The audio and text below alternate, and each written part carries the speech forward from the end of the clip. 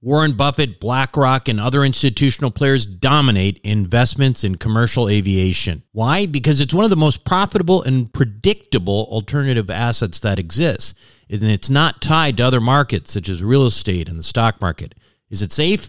Well, imagine triple net leases to the likes of American Airlines and British Airways. Income is contractual and guaranteed by some of the biggest named airlines in the world.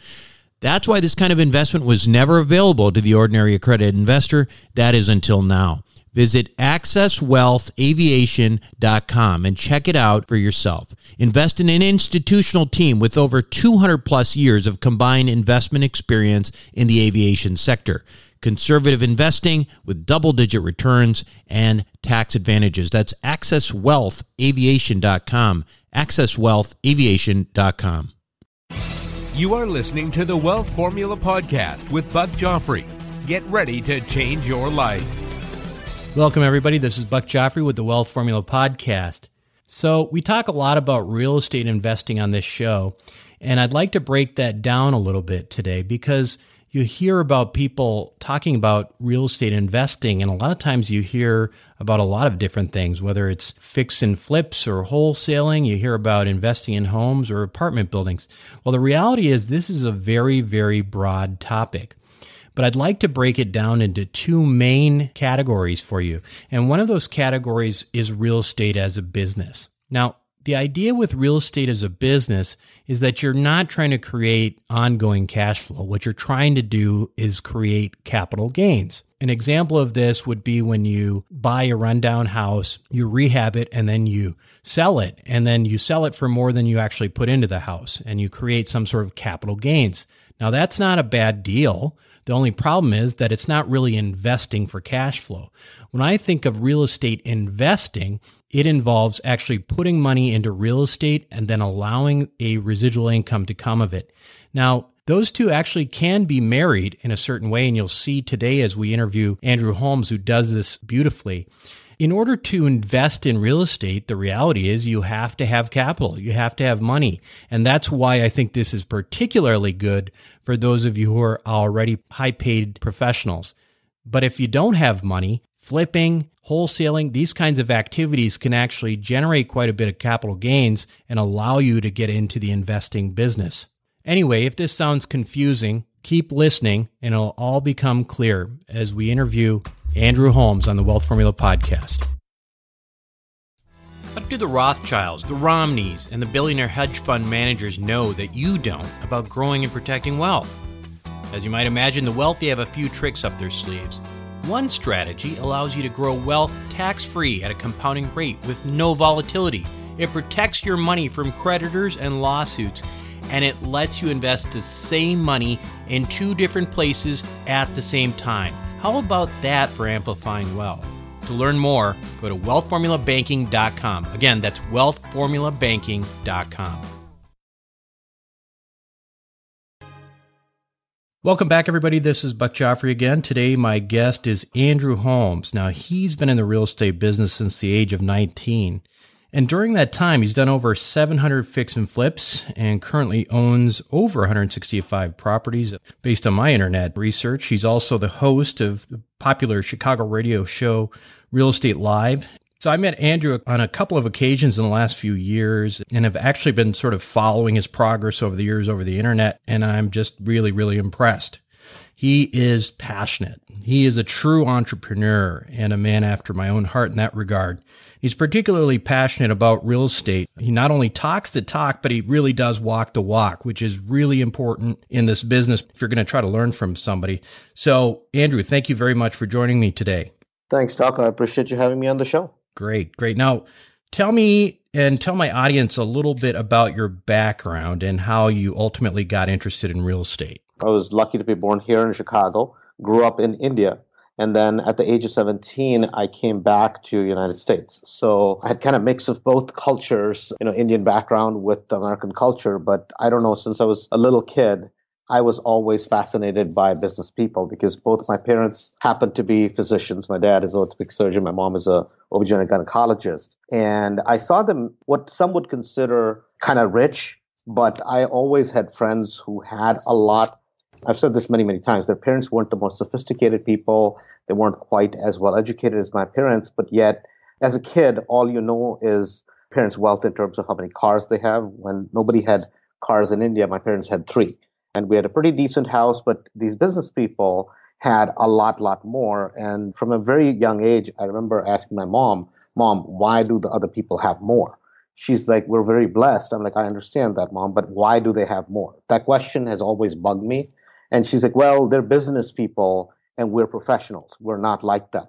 And the way she said it, not that I don't think she meant it, but, there was this kind of a negative connotation that, professional is somehow is superior, but yet the business people owned the hospitals where my parents operated.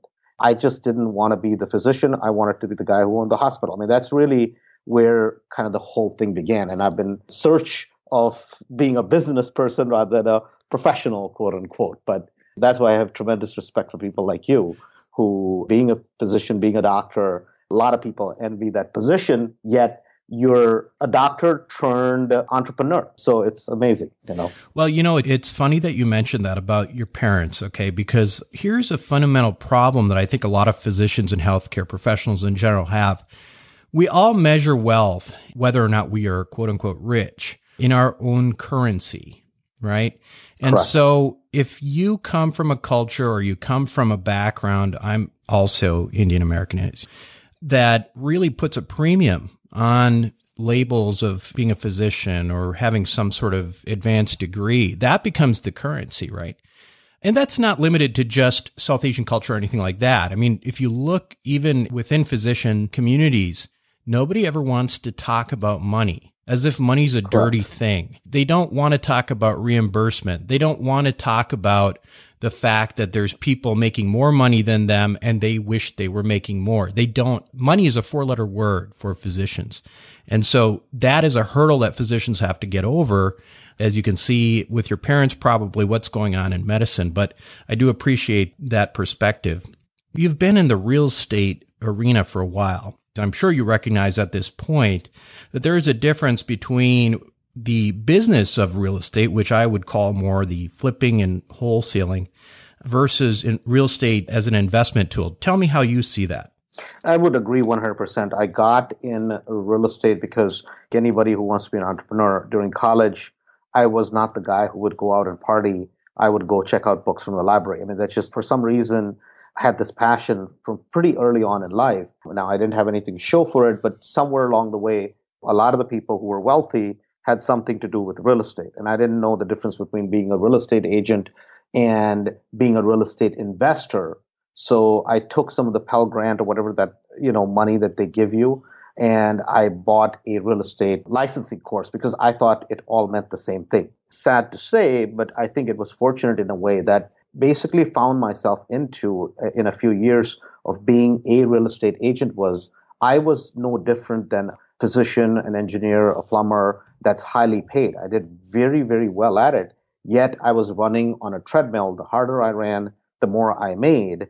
Yet the day I stopped running, all the income stopped. So to me, it was earned income is doing a flip or doing a wholesaling. A lot of times people mischaracterize flipping or wholesaling as investing. I don't truly think that that's investing. I think it's another way to make a living, which nothing wrong with it. We do an awful lot of that, but that's not investing. Investing is something that you do and that it pays you dividends for a long, long, long time.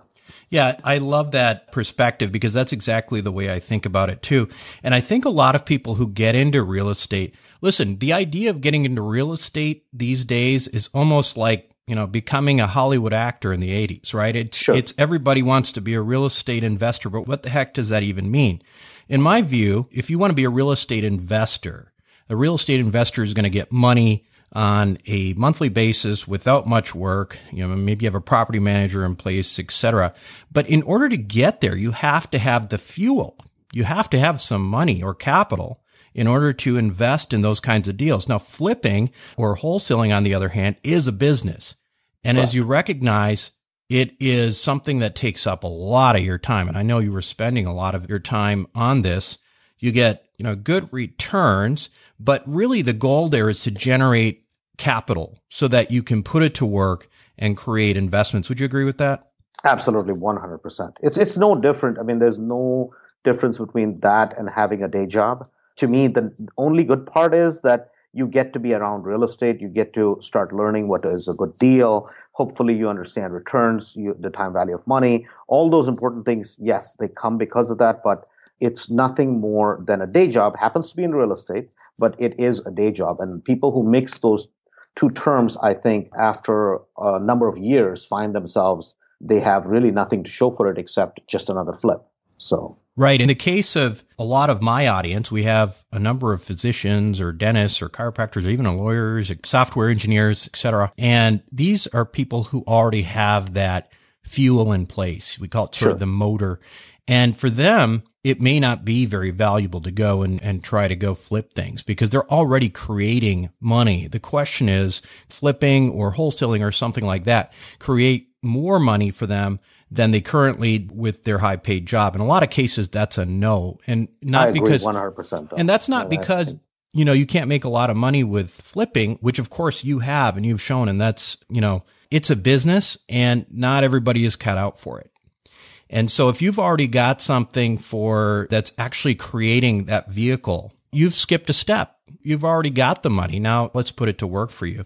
Now, yes, going back to that in terms of your current situation, Andrew, how much of your real estate activity at this point is as a real estate business and how much as an investor? Basically, how much of this is passive and how much of it is still active business real estate activity? So about the transactions that we do, about 30%, I'm going to say, are flips, wholesales. Obviously, we have kind of built a huge audience for wholesales, and we're very fortunate. So quite honestly, if you were to take time value of money, we can do a wholesale and make more for the time invested than even a flip because of how long it takes to get it bought, rehabbed, put back on the market, go through financing, and flip it again. We do a lot of that, but that's honestly just to put food on the table and that's it. Because the cash flow that comes in, which is 70%, almost 75% of our business, we absolutely do not touch. We don't live on it.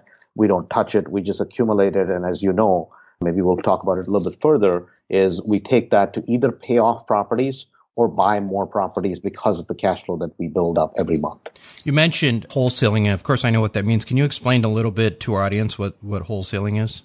So wholesaling is simply basically you're getting a property under contract or you're buying it at auction or whatever it may be at a very attractive price, and you're just immediately turning around and offering it to another buyer. And a lot of times, wholesaling in its true sense when it comes to real estate is tying up a property. Let's say, I'm just going to use example for $60,000, and you basically sell your contract to a third party for $70,000 or $80,000 and they will buy it because it's still a great price, which they can't find on their own. Right. So it's sort of arbitrage.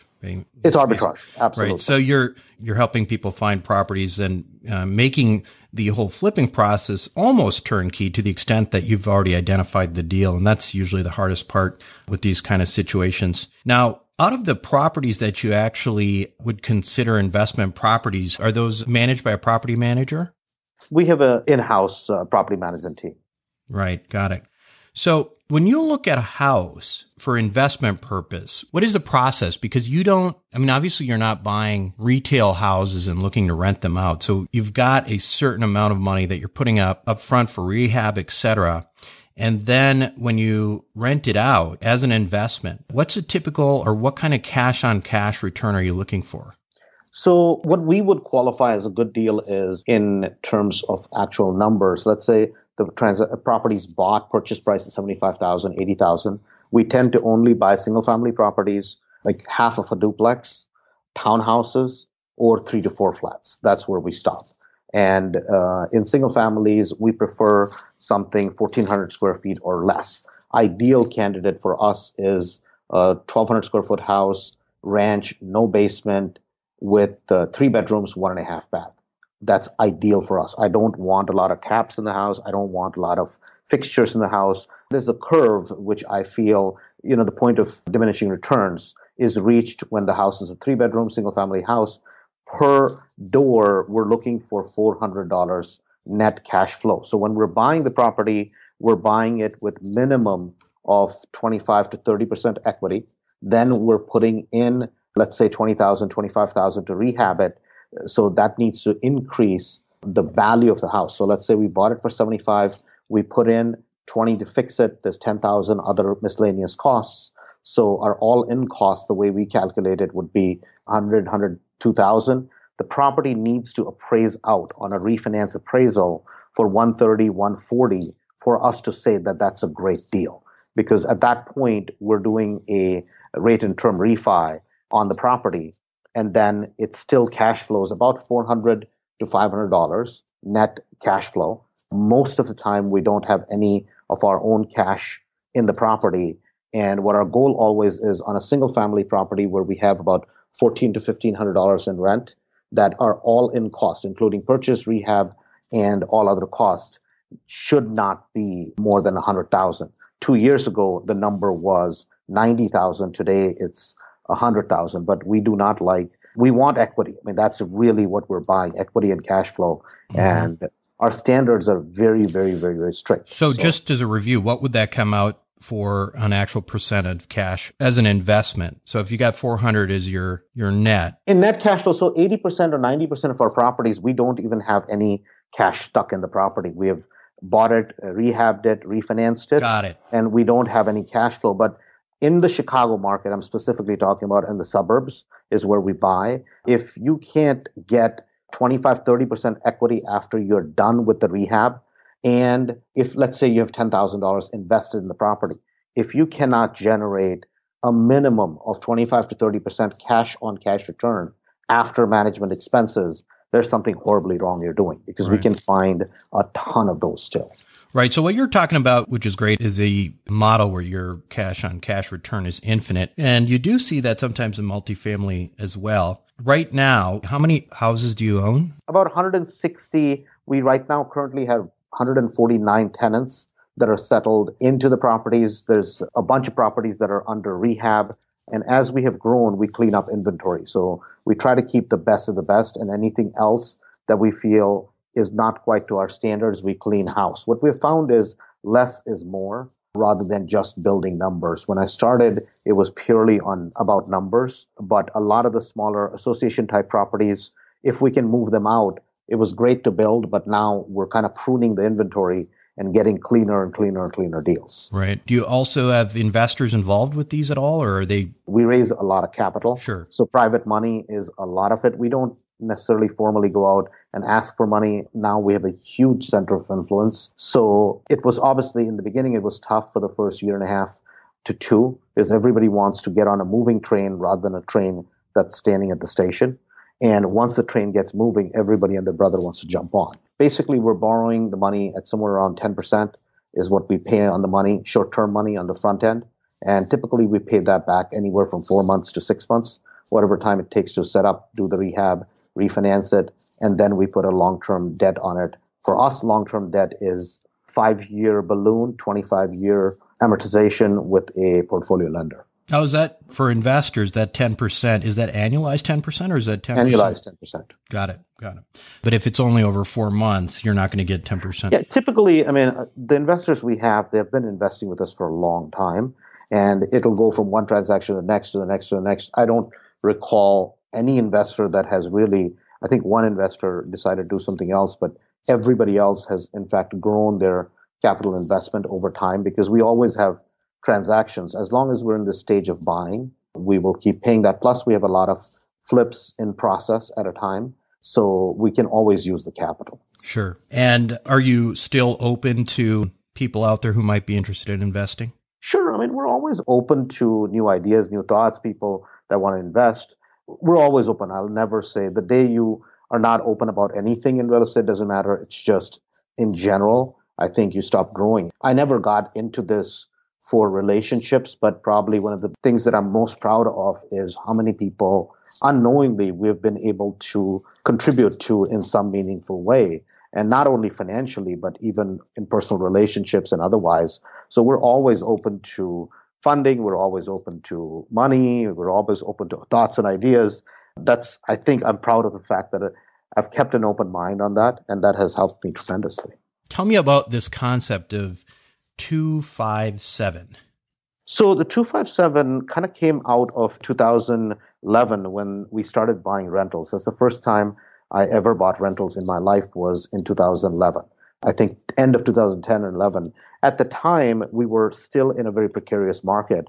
And what we were scared of was that the balloons that we had, the 5-year balloons, would come due. And suddenly, what if the interest rate spiked? That's kind of where the idea came from. So the thought was, what if we have 5 properties, we take the cash flow and we pay down the first 2 or 3 to a significant degree. Even if the interest rates spike, the next 2 doesn't matter if the interest rates are 10%, 12%, 14%. We have more than enough cash flow to never have to give the property back to the bank, never have to get into financial trouble. So that's kind of where the idea grew out of, that can we do in 2 years, 5 properties and try to get them paid off in 7. It was basically a way to hedge our bets. Really, that's where the whole concept started. And as I started mentioning to a lot of people were like, oh my God, would love to have paid off properties. And that has kind of ballooned into a whole idea by itself. So let's talk about that a little bit, because from my perspective, leverage is a good thing. Right. And in particular for me, leverage in real estate serves a few purposes. One is, for example, I have an apartment building in Bronzeville that I get about 15% cash on cash, which is pretty good. I mean, I never been there since I bought the building, right? So that's not bad. One of the thing that's really interesting, and so I was looking at P&L for the end of the year, and it showed me having taxable income of a negative amount of money. And the value of that, of course, is that even though I made thousands of dollars on that building, the depreciation and the interest on the mortgage payments more than offset the actual income, therefore making that income completely tax-free. So that's certainly, to me, one of the big values of investing in real estate, in particular with leverage. The other thing is, of course, I think of leverage as a hedge against inflation, which I think, if you're talking about rates of 9 or 10%, if it was really that high, you'd probably have a CPI would be off the charts. It would be 20% inflation. So you'd presumably be increasing the rents quite a bit to follow that. So to me, leverage is almost borrowing free money. And if you have, for example, a 30-year mortgage, and I know you don't get that in commercial typically, or even 10 years, it's basically, if there's inflation and there's a tremendous increase in the price of your asset, the amount that's owed becomes almost nominal, right? Absolutely. So that's my perspective. I'm curious, and I understand, but I'd like to hear your take on some of what I'm talking about. I think what you're talking about is 100% correct. The only difference is this. How there are certain people who are children of the Depression. I consider myself a child of the 2007, 2008 Depression. That I had never, I had early on in my life at the age of 24, so I owned a business, very, very successful. And because of lawsuit, blah, blah, somebody drove into the gas station. I started with nothing, made a lot of money, lost it. That has always stuck with me. So before I get into kind of what you were talking about, what you're talking about is a little bit more sophisticated way of investing. My belief is this, that for an average person, people who make $150,000 or more, I put them in a different category personally. But for an average American, anybody can own 5 houses and anybody can take those and pay them off. Does that make them rich? No. But in our market, it gives you about $900 net cash flow times 5 is about $4,500. That's not rich by any means, but yet at least it will put food on the table. Sure. My belief is this, that first you have to be out of dead air to a certain extent, and then you can start doing whatever you want with the excess. And so my belief has been is that we use a number called your LPN, which is lifestyle property number. My thought is once you take your current expenses, get them down to a figure, let's say it's for some people it'll be 5, for some people it'll be 10,000 a month, for some it'll be 15. Once you can have enough properties that are paid off to meet a part of that or some of that or all of that, you're set for the rest of your life. Yep. And on top of that, if you would like to grow, that's purely based on the ambition that you have. And as you start growing, you start realizing, oh my God, the limit is based upon by your thoughts and dreams. It's not based upon by the market. And real estate gives you such a wonderful way to scale up. So my belief has always been is that put some aside, do some very, very, very safely, securely, and then start building like crazy. And that's what we have done is that a handful of properties we have taken and completely paid off. So for me, I have a business partner who joined me at a little bit later point, was Rahul. And for both of us, our needs are met. We don't at least have to worry about it. Anytime something happens in business up and down where I want to quit, I always look at it and go, at least I have food on the table. I can drive pretty nice cars, live in a decent house. I'm good. Let's go. And that's really my approach is safety first and growth second. So you're already at the safety point though, right? Yes, I am. Right. Well, you're past the safety. I saw your Maserati, man. Come on. Just stop crashing those things. So that's what we've done is, and now to take your point and move it forward, what has happened is you're in an arena when you're doing multifamily units, whenever you show a loss from a accounting perspective, you go to a banker, it's added back in when they give you a loan, right? The depreciation, because they understand the tax, what the IRS rules allow you to do. When in our arena, when we're buying residential houses with commercial loans, they don't do that. So I still have to pay some taxes at the end of the year, every year, even though I have enough properties where I could write everything off if I wanted to. I still have to pay. It's just the technicality between the loans. But the reason I believe that 257 is important is that for most people who are not very sophisticated investors, first, I think if they secure some properties, put them aside, and then once they learn all the sophisticated things and they have that kind of money to play with, they can choose not to use the cash flow. I'm first trying to put discipline in people. Once they have the discipline, now the world is their playground. That's just my approach. Yeah, no, it's very reasonable. Now let's talk about something else that we have a slightly different approach on as well. You've been focusing on single family homes. Your business is built around this idea of, say, for example, I think I remember hearing that you have a goal of maybe about 200 or so. Is that right? Now, why not just at this point, sophisticated enough, start going up to the multifamily buildings and get to, 20, 30, 50, 100 units at a time at that point. Now, certainly you again could be using your 257 rules there too, but the multiplication of that equity would be significantly more. And of course, in my view, I've always said this and I truly believe this, bigger is easier. I've found every time that I thought smaller was easier, I was wrong, because bigger is easier to fudge.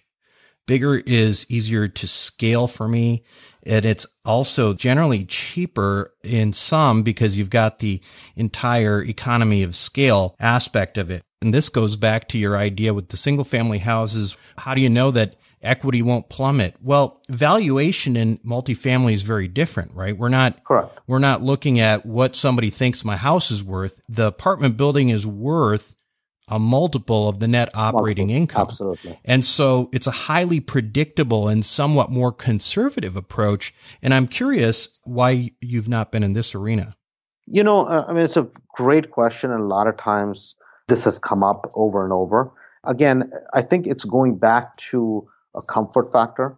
Because I came from the arena of single family properties, what my perspective always was that let's get a few simple things built and then let's play with the bigger numbers. And quite honestly, from my pocket, since the day I started in real estate till today, I've invested $20,000. Sure. And that's the only investment I ever have put in, hard money out of pocket. And I've parlayed one to the next, to the next, to the next, to the next. And now we have enough scale where we don't have to worry about, we were talking about having the basic needs met. Now the world is an oyster in terms of what I can do. I can stand in front of people and go, guys, this is what we're going to do. And a lot of times people will just run along with it. So I used as a stepping stool. I've always done that in my life, is that if I'm scared to basically take a big leap, I'll just start doing small things. And I'll do so many small things that I can stack them together and they add up to a huge pile. That's where my comfort factor was. I could control all the things that could go wrong with it. I really didn't have a support system, quite honestly. My parents still live in India. I didn't want to go to them and say I was broke. I had my own set of reasons, but I felt that residential was the safe way to go. It was something that anybody could start with. And then once you get to a certain scale, then you could build. Now, if I had come from a income where I was a doctor or I had worked as an engineer or something else where I had a steady paycheck, maybe I might have looked at things differently. But I just kind of played it as safe as possible. I mean, that's really all the reason. I agree with you 100% that on the bigger thing to grow really, because this is the issue that I had a conversation with Rahul many, many times, is that, okay, we've figured out how to get to the 10, 20 million point, 15 million. Now from here, what do we do? You buy another 100 houses. How long is it going to take to set those up? How long is it going to take? And then what? My goal, as I think you might have heard, or maybe we discussed at some point, my goal has always been, I want to one day have a business big enough so I can buy something like, a G300 or something like that. I'd like to have a Gulfstream. And I cannot get there. How much does that cost? How much is a Gulfstream? It costs about 20, 25 million. About 25 million. All right. Yeah. And the only way I can get there is that I add scale to my business. I can rent one, but I certainly cannot buy one right now. So I heard that owning a plane is sort of like the guy who buys a boat. No, it's true. It's not, and I say that facetiously, to be honest, that it's not that at the end of the day you have to own one. I think God's blessed people like you and me. We have a lot of opportunity. We have a wonderful set of parents. It's just that if we can dream it, if it's in our dreams, we should at least have the ability to be able to achieve it. Not that you will necessarily go out and buy a plane. You can certainly charter one. It's much better, maybe fractional ownership. But I know it's example, because I think it's possible. Yeah, really, absolutely. I'll tell you what told my wife this many times. If anybody's been listening to the show, they know I'm a huge NFL fan. I'm a big football fan, and my dream is to be the owner of a professional football franchise. That is my dream. And so you got to have something. So maybe you fall short, but at least you didn't get past your goal and then say, oh, well, I guess I'm done. Now I can die, right? So what is wealth to you, Andrew? I mean, is it buying a Jetstream? What is wealth? And are you wealthy now? I would say my personal needs are met beyond what I spend. Well, beyond that are met. I have cash flows, but I don't consider myself wealthy. I mean, at one time, if I'd looked at it, I would have gone, yes, that would be wealth. I don't certainly, at one time to me, a big house meant you were rich. If you had a fancy car, it meant you were rich. But wealth truly is defined by what do you want net cash flow wise every single month? And can that be made without you having to run on a treadmill? You're having to manage a business. You always have to manage things. That's different. But if you have X amount of dollars coming in, so to me, I could say that, okay, I've achieved something when I have $100,000 net coming in a month. Personally, that does not include to Rahul. And that's without me putting in the time. Remember, that's about a 40% tax rate, the way you're going. Right. No, I'm just saying, see, the thing is not that, again, not necessarily that you're getting paid. Where I'm coming from is that I think wealth will be different to somebody. Somebody who only spends $4,000 a month, if they make 6 or 7, they're like, oh my God, I'm wealthy. So I think it's a subjective issue, but if I was to put a number on it, that's the number I would put on it. Yeah, no, I think that's reasonable. And the point I was trying to get at was actually, I've been lucky enough where with my investments and businesses, I've made a lot of money. And the one thing that I realized, though, is that wealth, to me, is not a function of actual money. It's more of a function of time. So, and that's why I say, despite the fact that, I make a lot more than typical doctors do, that I'm not wealthy yet, because I can't go away for a year and have everything just keep cruising along. Really? What happens when you make a lot of money is you create a lot of expenses, whether that's your house or your Maserati or whatever the case is. And so I call that concept for high paid professionals. I don't call it the rat race. I call it the golden handcuffs, because it's a little different, right? Absolutely. Because you create a certain lifestyle for yourself, and it's okay. Everybody deserves it. I am the last person around to try to tell people who will tell people to save and not live, because you could die tomorrow. Right. And deferred gratification is only good as long as you're still alive, right? So absolutely. I think the trouble is that a lot of us, high paid professionals, we kind of follow the Joneses, and, you're making a couple $100,000, 300,000-400,000, whatever, you'd think that would be way more than enough. The next thing you know, you move into a couple $1 million house in that neighborhood that everybody's supposed to be at. And the next thing you know, you've got to have the cars and so on and so forth. It just spirals, sure. But it's the same problem that sometimes people who are making $50,000, $60,000 a year are dealing with. It's the same problem. It's on a higher level. And that's why I call it the golden handcuffs, and trying to get away from that is the key, right? So, Doc, I have a friend of mine. He said something a while back. I was pretty young at the time. I think I was 25. The guy's probably worth about a couple $100 million.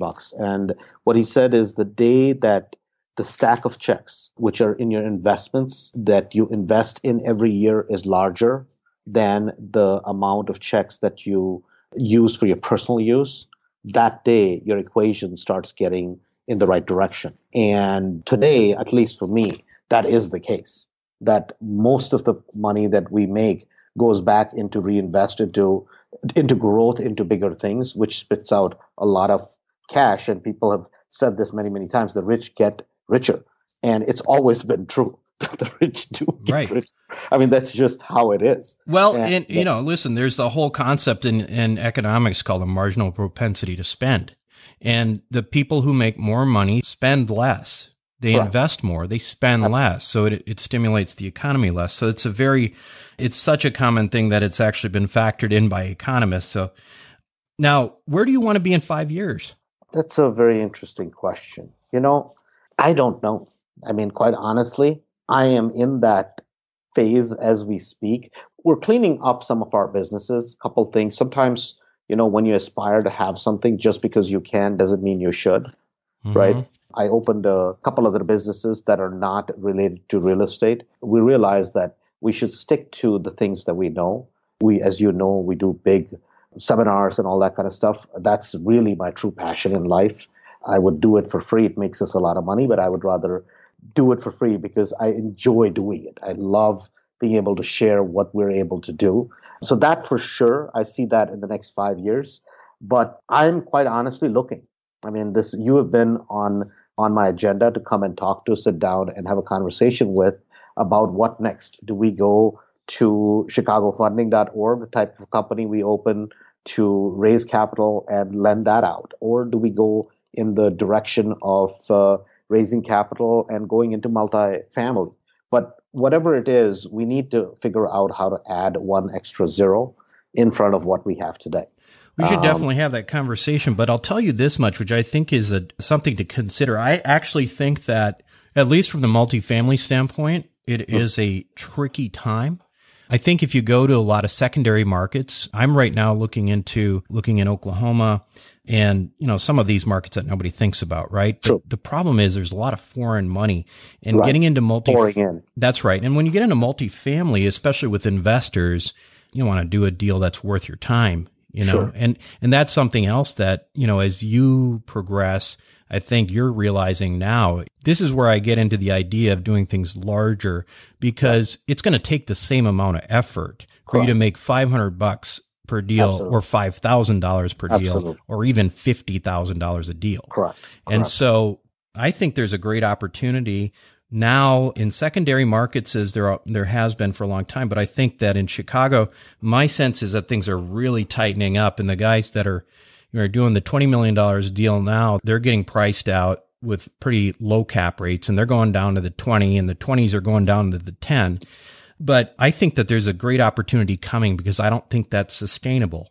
And I think when that I agree. Happens, and really what the question you asked was, what I need to do in my business, and I know that, is add scale. Right. Today's business that we have, it runs, properties get bought, and pretty much we're within the numbers, give or take a little bit. But we can do that without necessarily me being there.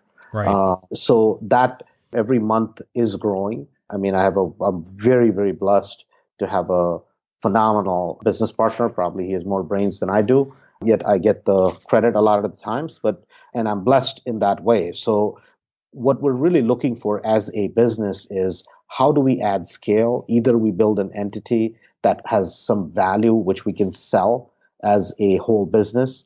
So that's something that we're seeking. I mean, we're seeking and we want to engage in that conversation with different types of people, because I don't know if there's a specific answer, but I feel the wind is on our back. And now the question is, okay, what do you do with that time? Are you going to make a couple 100,000 or $1 million or tons more? I mean, that's really the question, is how big can you think? Right. I mean, if you think about it, it's it's a true business, and it's got management, it's got cash flow. And, from a business standpoint, selling that thing on block should be worth millions of dollars right now. So absolutely, it's a great opportunity. And I think that would be a great way to go, because then it opens you up to the next 5 years, do whatever the hell you want. Right. So right. Tell me more about the coaching program, because one thing I want to say, one of the reasons I wanted to have you, Andrew, is that I think there's a lot of BS artists out there who are doing coaching programs, who are doing the real estate get rich quick schemes and so on and so forth. And they don't really even have the experience. And I know you do. So I'm really interested in you telling us about your program and, how people can find out more about it. Quite honestly, I have never been to a real estate class as such. This weekend, I was at a thing on marketing a little bit about real estate, how to do mailers, that sort of thing. It's the first actual real estate class that I've ever attended in my life. I went as a real estate agent for training, but I never went to a class. What I've done, at least, is based on what other people did. I watched it from 19 years old till I was about 32, 33. And all the things that they did, I don't do. And my approach on real estate is, if you take a book from Benjamin Graham, who is the godfather of value investing, that's really what I do. It's the Buffett school of thought. And that's what I apply to what I do today in real estate, which is I invest very, very, very conservatively, yet I use leverage with huge margins. And the challenge is that in America, the thing that most people will spend thousands of dollars on, a scary amount of money, is how do I get rich? And America is the haven of how do I get rich. There's probably more books written on self-help and getting rich than any other bloody thing in the world in America. And we live in that society where everybody wants to be rich. The problem is that there is no shortage of anybody to tell you how you can get there quickly. Because if you try to tell people it's going to take 5 years, it's going to take 8 years, and you have to build up to it, they will tune you out, and they will pay somebody else $20, $30, $40, $50, $60, $100,000 on their credit card, because that person promises them that, I can tell you how to get there in 6 months or a year or 2 years. I don't know of any serious business person that I have ever met that ever told me, okay, quit whatever you're doing today and start doing this one thing, and it's going to make you rich overnight. Yet, unfortunately, that's the message that most people want to hear. That most people don't want to believe that life is going to take a toll somehow, somewhere. You're going to have to pay a price. Now, you can get there a little bit quicker, but there is no overnight success. And yet, we're in a society which is a popcorn type of society. You push a button and things happen for you. And that's the reason why most people who buy a real estate seminar, I'm going to say 99.999%, they will never, never, never, never make it, period. And it's not because they don't have the ability to, it's because the messaging, the way it's packaged, is done very, very, very incorrectly. From a technical standpoint, is it more about sort of the business of real estate in terms of flipping and wholesaling, or is it investing, or a little bit of both? No, I think what it is the basic understanding of what valuation of real estate is supposed to be and what it costs to rehab and all those types of things. They're never really drilled into most of the students. And so the only thing that is shown is, well, I bought the property for 20, sold it for 40. Oh my God, I made $20,000. Now think about if you can repeat that process 100 times, voila, you're rich.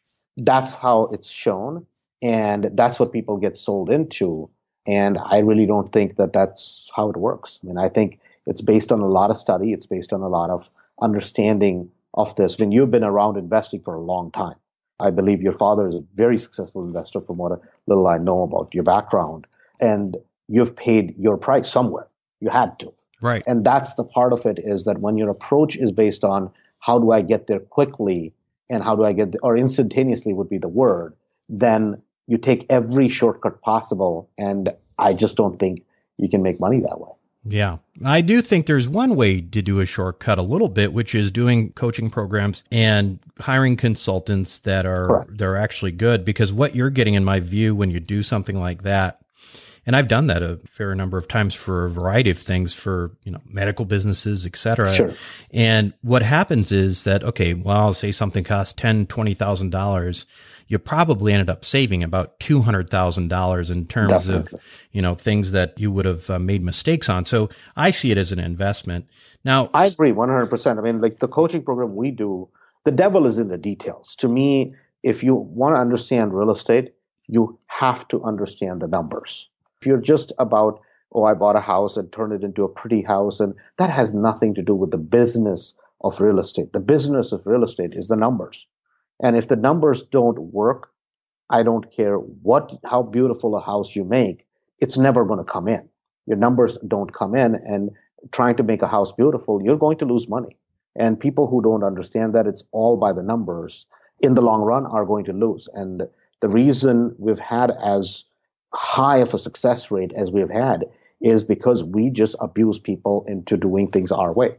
If you don't do it our way, get the hell out. Because one thing is that in any other part of life, I can make a flippant statement and it's not going to affect you. You're going to listen for 1 year and say, Andrew's having a bad day today, and leave. The problem with investing is if I make a flippant statement and you take it to heart and you do it, it will devastate your financial future. And I cannot have that on my conscience, period. Because I've been in a position where I was broke, and it cannot be because of my actions or something that I said. That it will affect, real estate will affect positively or negatively the next 5, 10, 15 years of your life, depending on the decisions you make. And hence, those decisions have to be very well thought out, which most people don't have those thought out. And that's why they get in trouble with it. I think that having a coach or a mentor with who feels personally responsible is a very valuable thing. So let me ask you this. How can we get more information on that course? And also, if listeners want to contact you, whether it's to potentially be another investor or, just to find out more about what you're doing, you're obviously based in the Chicago area. Where can they get a hold of you, or how can they get a hold of you? So to get hold of us, they could go to Chicago, REIA.org. We own Chicago REIA, which is Chicago Real Estate Investors Association. It's the largest group of investors of its kind. We own another couple of businesses called Chicago Flipping and so on and so forth. But the easiest way is they can either call us, or the email is info@chicagoreia.org. Again, that's info@chicagoreia.org, or the number is 847-303-5011. That's Andrew Holmes, everybody. Thanks again, Andrew, for coming on the show today. Thank you so much, Doc. Appreciate it. Have a great day. Thank you for listening to the Wealth Formula Podcast. Visit us on the web at wealthformula.com. The information contained in this podcast are opinions, not fact. As always, consult your own financial team before making any investment. See you next time. Self-storage is a necessary evil. It's where you keep your stuff and forget about it. No wonder this stuff is so profitable and recession-resistant. The Wealth Formula community, well, we've benefited from that. We've made lots of money in this space with Reliant Real Estate, one of the largest self-storage companies in the country. With an average investor internal rate of return of almost 34%, with hold times just over 3.5 years, these guys know what the meaning of velocity of money is. If you're an accredited investor, make sure to check out what they're up to right now at ReliantFund4.com. Again, that's ReliantFund4.com.